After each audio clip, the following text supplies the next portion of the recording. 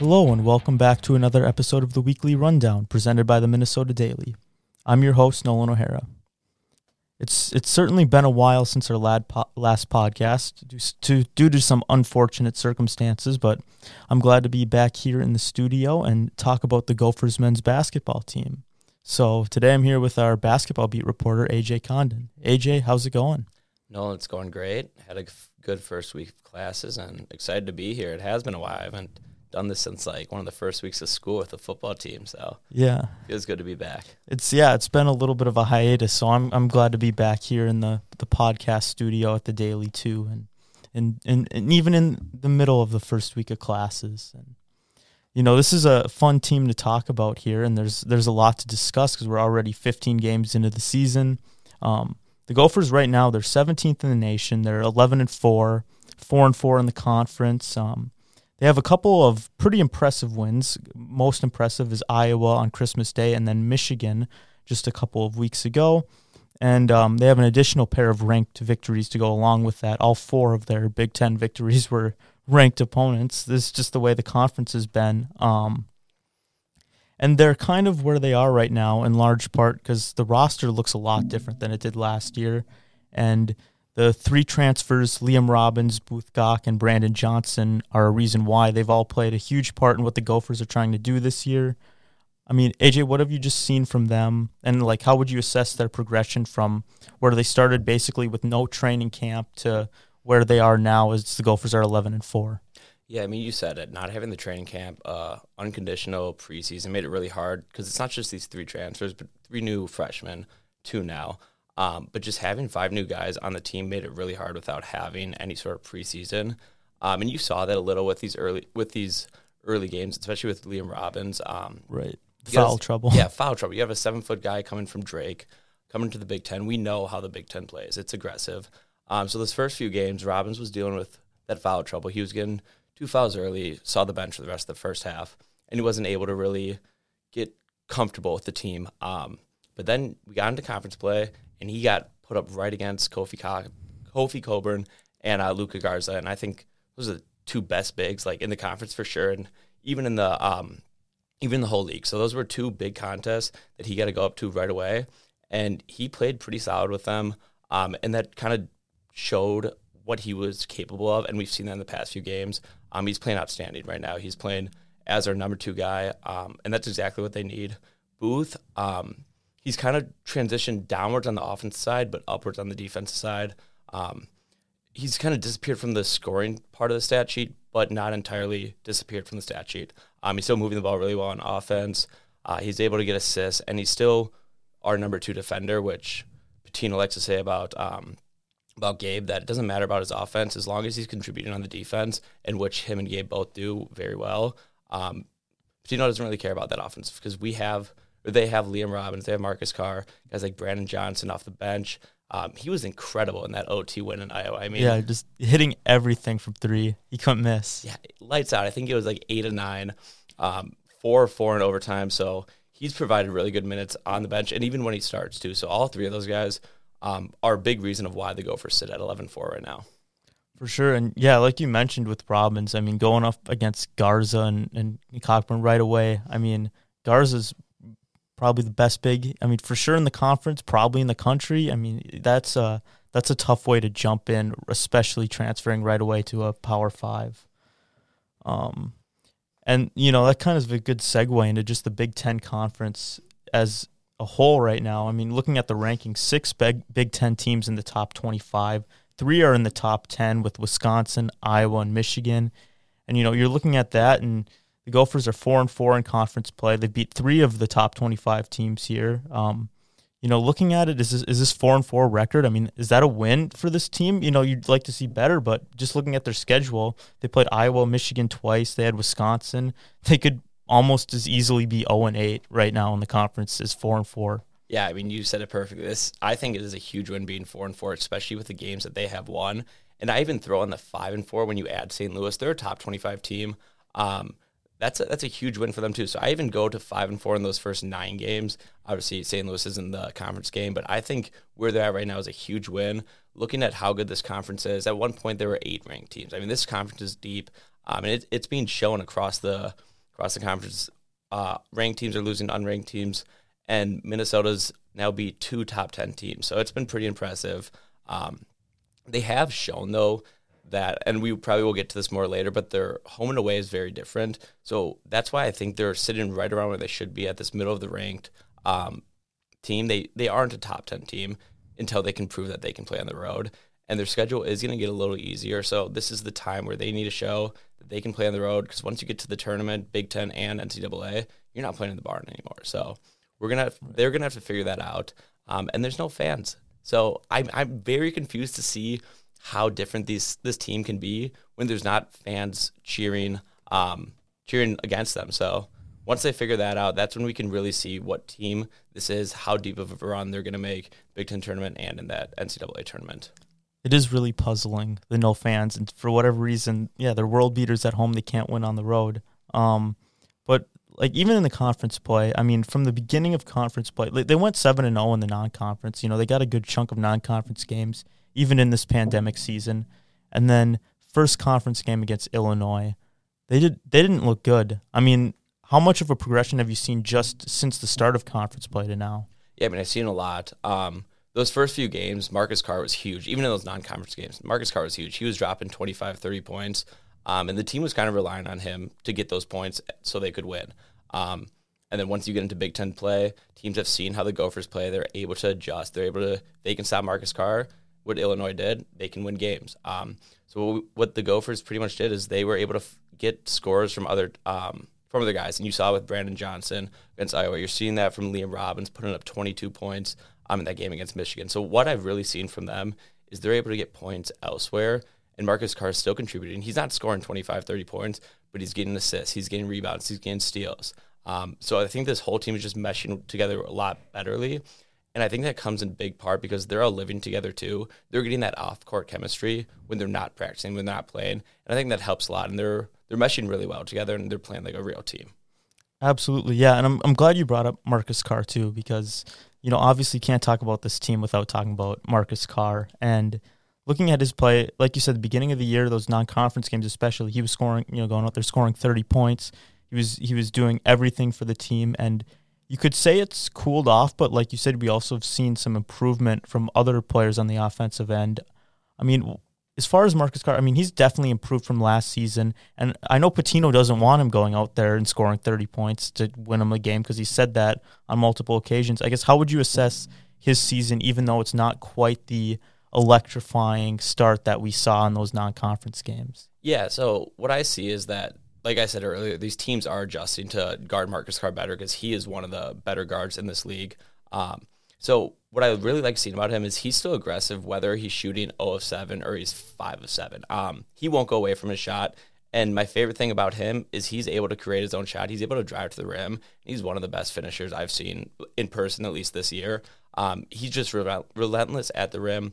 He'll go to the rim. He'll get an and one. And the emotion he shows, he gets his team really fired up. With Jarvis Omersa opting out of the rest of the season, he was their quote-unquote hype guy. And they haven't had that guy. They don't have the handshake guy at the beginning of the games. But Marcus Carr is able to bring this team up and get them energized on any single play. His defense he still has his breakdowns, but he can make steal on the play, and him and Booth are running the open court for transition. So he's been a very big part, even if he's not scoring.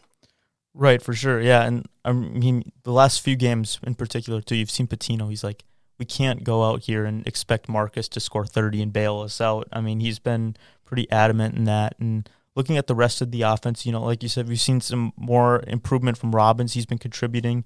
One person who's continued to struggle, Gabe Kelscher, his shot is just, from freshman year where it was, I mean, he was the team's best three-point shooter. And then the last 2 years, it's really fell off. Like you said, Pitino isn't super worried, because of his play on defense. But at what point does this shooting become a concern? And has Pitino said, what they're trying to do to kind of fix it? I don't know. Is there a way to fix his shot? Yeah, I mean, like you said, from freshman year, he was such a good shooter. And we saw that last year with him, sophomore year struggles, and now he's struggling again junior year. And I've tried to get it out of Pitino. I've asked him at least 2, maybe 3 times, and he gives me the same answer every time, and that's he doesn't care about Kelscher's offense with the winning plays he makes on defense, and he brings up these winning plays. He gets charges. He creates steals, and they're late in games. So when he's shooting 1 of 4 from 3, even 3 of 10, those aren't the best offensive outings, obviously, but what Gabe brings on the defensive side outweighs it 10 times over. So hopefully there is a thing that Gabe can get in. Whenever he puts up a shot, all I'm thinking is if this one goes in, he'll get hot. And if he does get hot, I mean, this team is going to just improve so much if he can find a shot. But again, defense is huge. Patino calls him the best perimeter defender, and he's right about it. So I think if he can just keep playing defense, hopefully this defense can work into his offense and vice versa. So, right, for sure. I mean, looking at it too, it's like looking at this team, I mean, what kind of an element do you think that would bring too? Because it's like you got Carr on the outside, Booth can shoot. You know, we saw Brandon Johnson on Christmas Day. If Kelscher could get his shot going, I mean, what could that mean for this offense? They'd really be able to spread the floor. Yeah, I mean, Patino had a pretty funny quote. I think it was after last game. He said something around the lines of, if you're the worst shooting team, you shouldn't be leading in 3-point attempts. So I think that is the one thing this team's missing is having a 3-point shot. And if you're able to spread the court more, that's just going to open up inside stuff for Liam Robbins. And we've already seen him improve more. And if you can get less double teams and just more one-on-one play, especially in these games upcoming when he doesn't have guys like Luka Garza and Kofi Coburn, he's going to be able to work these bigs a lot more. I mean, he does have a good challenge coming up against Purdue in the next second game coming up, but against Travion Williams. So he's still going to have some challenges, but if you're able to spread the court more, it's going to open up things for not just Gabe hitting his shots, but for all 4 of the others on the court. Yeah, and looking to this, next stretch of the schedule here, we had that Nebraska game canceled this Wednesday. Gophers play Maryland on Saturday.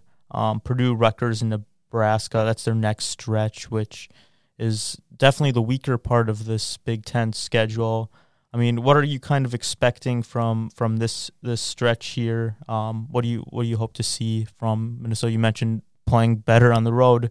In addition to that, what are you expecting to see? Yeah, so that Nebraska game cancellation was pretty expected. Patino noted about it in his post-game conference about after the Michigan game, and that's how they've been looking at this whole season is just day by day. Just don't think too far ahead because you don't know what's going to happen.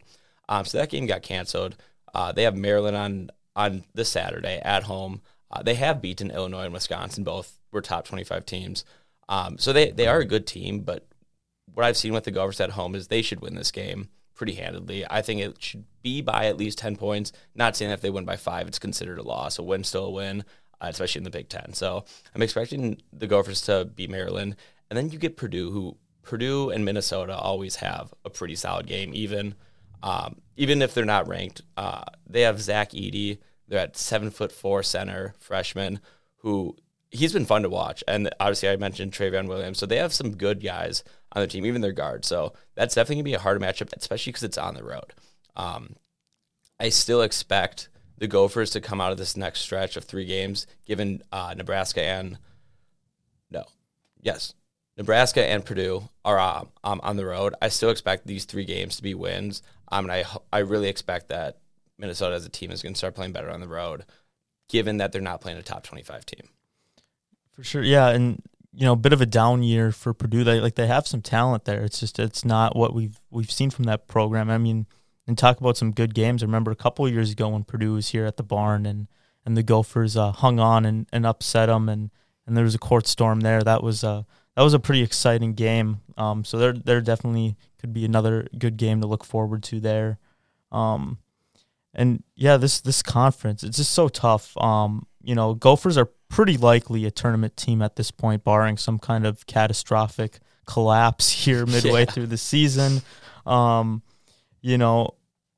don't know, just like looking at the conference, I mean, what kind of expectations do you have for both how the Gophers can perform here? I mean, how many Big Ten teams do you think we'll see? And where do you think seeding-wise Minnesota will end up?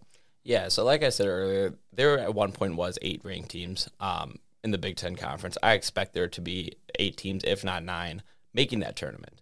Given it is 64. I mean, as of right now, it is 64. Like Patino says, go day by day. Don't look too far in the future. So if it's 64 teams, I expect at least 8 Big Ten teams making it. I've seen Gophers specifically as high as a 4, but I expect them to be around 5, 6, 7, who knows exactly where they're going to land because there's still a lot left.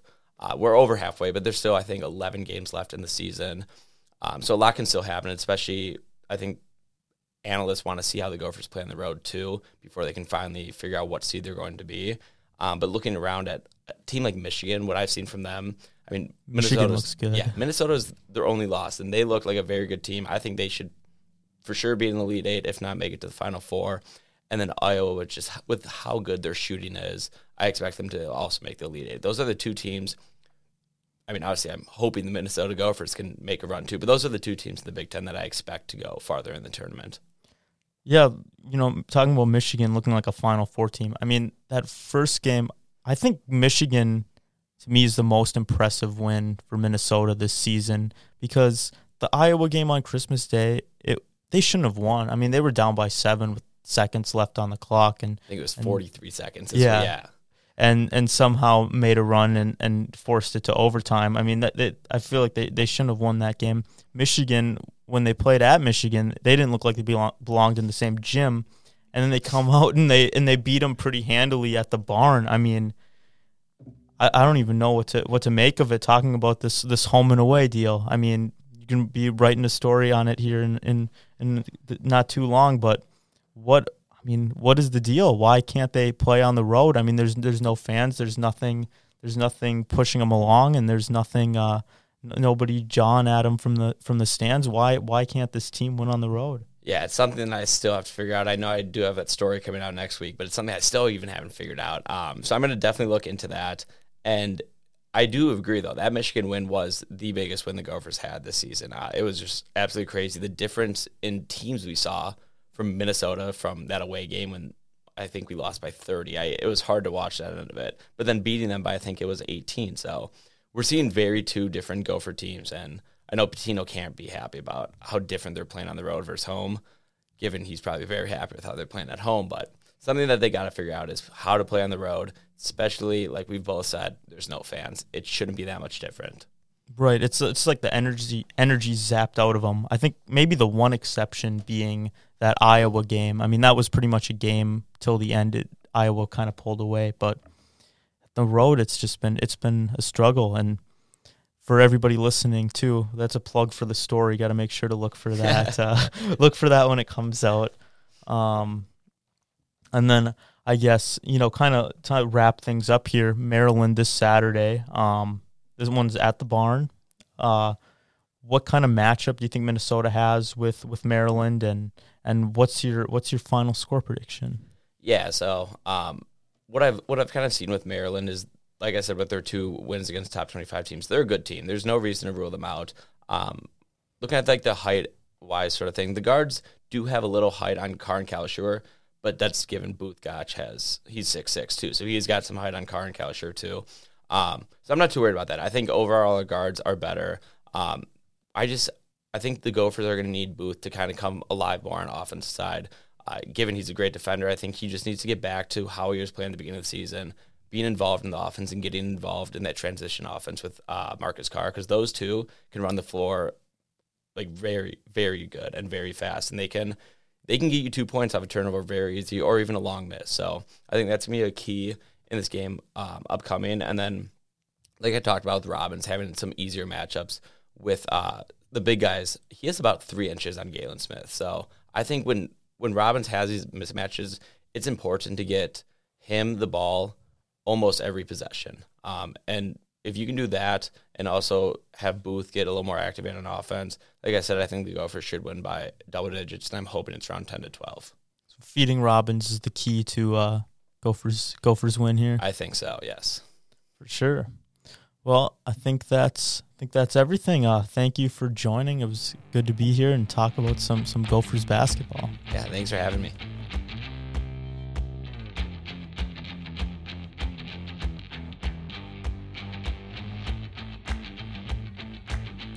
In other news, while the Gophers football season is over, you can still catch former Gophers Antoine Winfield Jr. and Tyler Johnson this Sunday in the NFC Championship game with the Tampa Bay Buccaneers as they take on the Green Bay Packers. Winfield and Johnson both made key plays in the Bucs' 30-20 victory over the New Orleans Saints. The Gophers women's basketball team bounced back from a 3-game skid with a 76-71 victory over the Nebraska Cornhuskers. In her return to Nebraska, transfer Kayla Mershon scored 6 points, while Godiva Hubbard led the team with 18. The Gophers will look to carry the momentum into their next Big Ten matchup against Penn State on Monday. Last time out, the second-ranked Gophers women's hockey team got swept in the border battle against the Wisconsin Badgers. They'll look to bounce back from those losses next weekend when they take on Ohio State in Columbus. Similarly, the Gophers men's hockey team has fallen back to earth, losing 3 of their last 4 games, including getting swept last weekend to Notre Dame after opening the season 10-0. Number 4, Minnesota will look to get back on track this Thursday and Friday when they take on Arizona State at Mariucci. The Gophers volleyball team is finally back in action this Friday and Saturday after what will be a 401-day hiatus. Minnesota will look to return to its Final Four form on Friday when they take on Michigan State in a 2-game series to open the season. That's all for this week. Make sure to check our website, mndaily.com, for more articles and analysis, and tune in again next week for the weekly rundown on all things Gopher sports. Thanks.